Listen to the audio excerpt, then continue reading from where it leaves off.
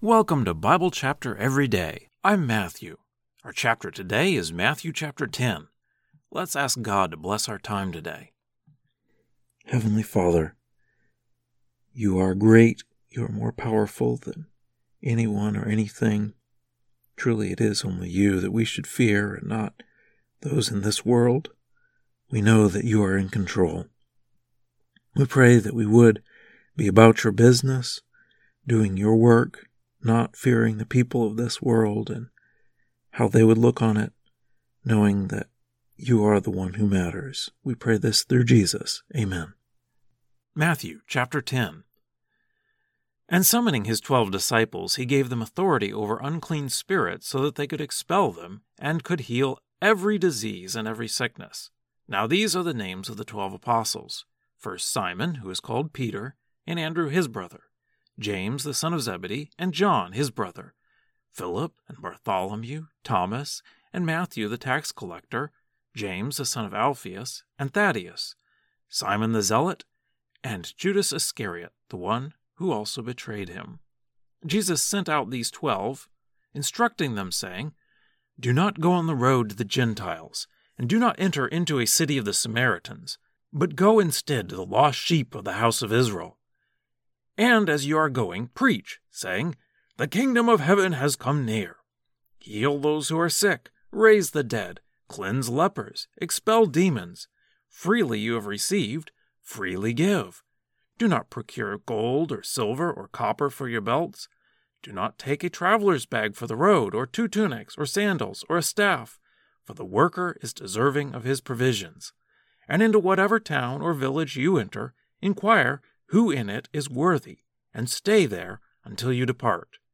And when you enter into the house, greet it. And if the house is worthy, let your peace come upon it. But if it is not worthy, let your peace return to you. And whoever does not welcome you or listen to your words, shake off the dust from your feet as you are going out of that house or that town. Truly I say to you, it will be more bearable for the region of Sodom and Gomorrah on the day of judgment than for that town. Behold, I am sending you out like sheep in the midst of wolves. Therefore be wise as serpents and innocent as doves. But beware of people, because they will hand you over to councils, and they will flog you in their synagogues, and you will be brought before both governors and kings because of me, for a witness to them and to the Gentiles. But whenever they hand you over, do not be anxious how to speak, or what you should say, for what you should say will be given to you at that hour. For you are not the ones who are speaking, but the Spirit of your Father who is speaking through you.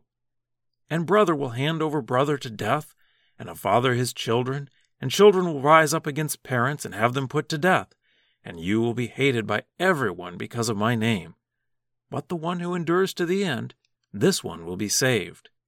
And whenever they persecute you in this town, flee to another, for truly I say to you, you will never finish going through the towns of Israel until the Son of Man comes.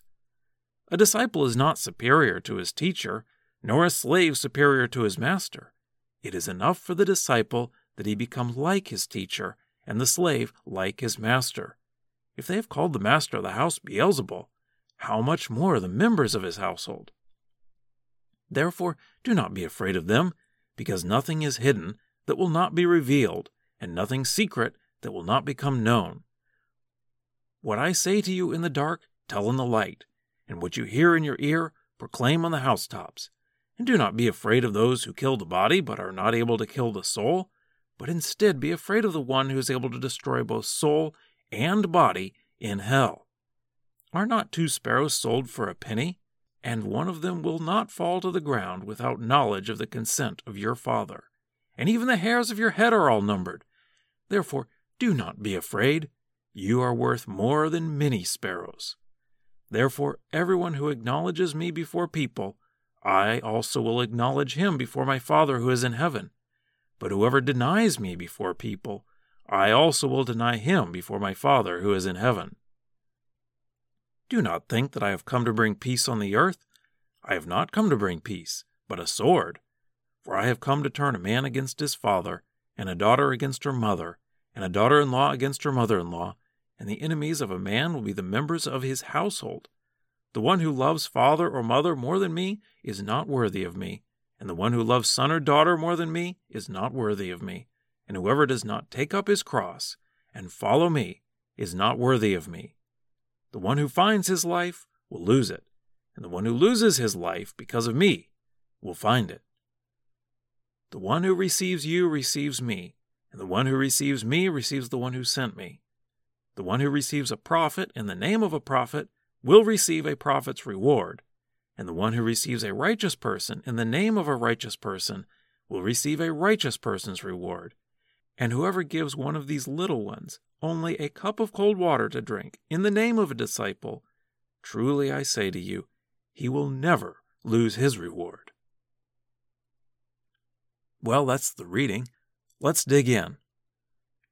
This chapter follows the last verses of chapter 9, where Jesus was saying, pray to the Lord of the harvest to send out reapers.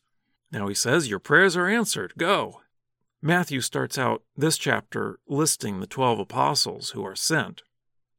He calls them apostles here. The word apostle means one who is sent. Usually he calls them disciples, which means a follower or a student. This time he calls them apostles, sent out, commissioned. It's similar to our word ambassador. The 12 apostles, although they are all Jews, are a diverse group. He mentions 2 of them specifically here. He says Matthew the tax collector, and then he says Simon the zealot. I'm not sure how much he means by the word zealot, but there were a group of people known as the zealots who were willing to assassinate people who were connected too tightly with Rome. Tax collectors, of course, were connected with Rome in that they were collecting taxes for them. So it seems that these 2 would ordinarily not be among the same group. But here Jesus has called them for this purpose, to preach together. And so they are working toward the same goal. We have in this chapter what's known as the second discourse out of the 5 discourses in Matthew, or known as speeches. Jesus gives this speech to commission them, and we call this sometimes the limited commission. So the first speech was the Sermon on the Mount, and then this speech is the sending out of the 12. It's limited because they are only supposed to go to the lost sheep of the house of Israel, as he calls them. So they're just being sent to Jews here. And while Jesus was on earth, it was only Jews that he preached to. He generally did not deal with Gentiles when he was on the earth. The point of the speech is that God will take care of them. He starts out talking about how they should not take any extra things with them, and God will take care of them through the hearers, through the people that they're preaching to, that they'll have a place to stay and food to eat, and if they need a tunic or something, they don't need to worry about taking extras to prepare. Their needs will be taken care of on the road. He says that they should preach and then stay or go based on the response.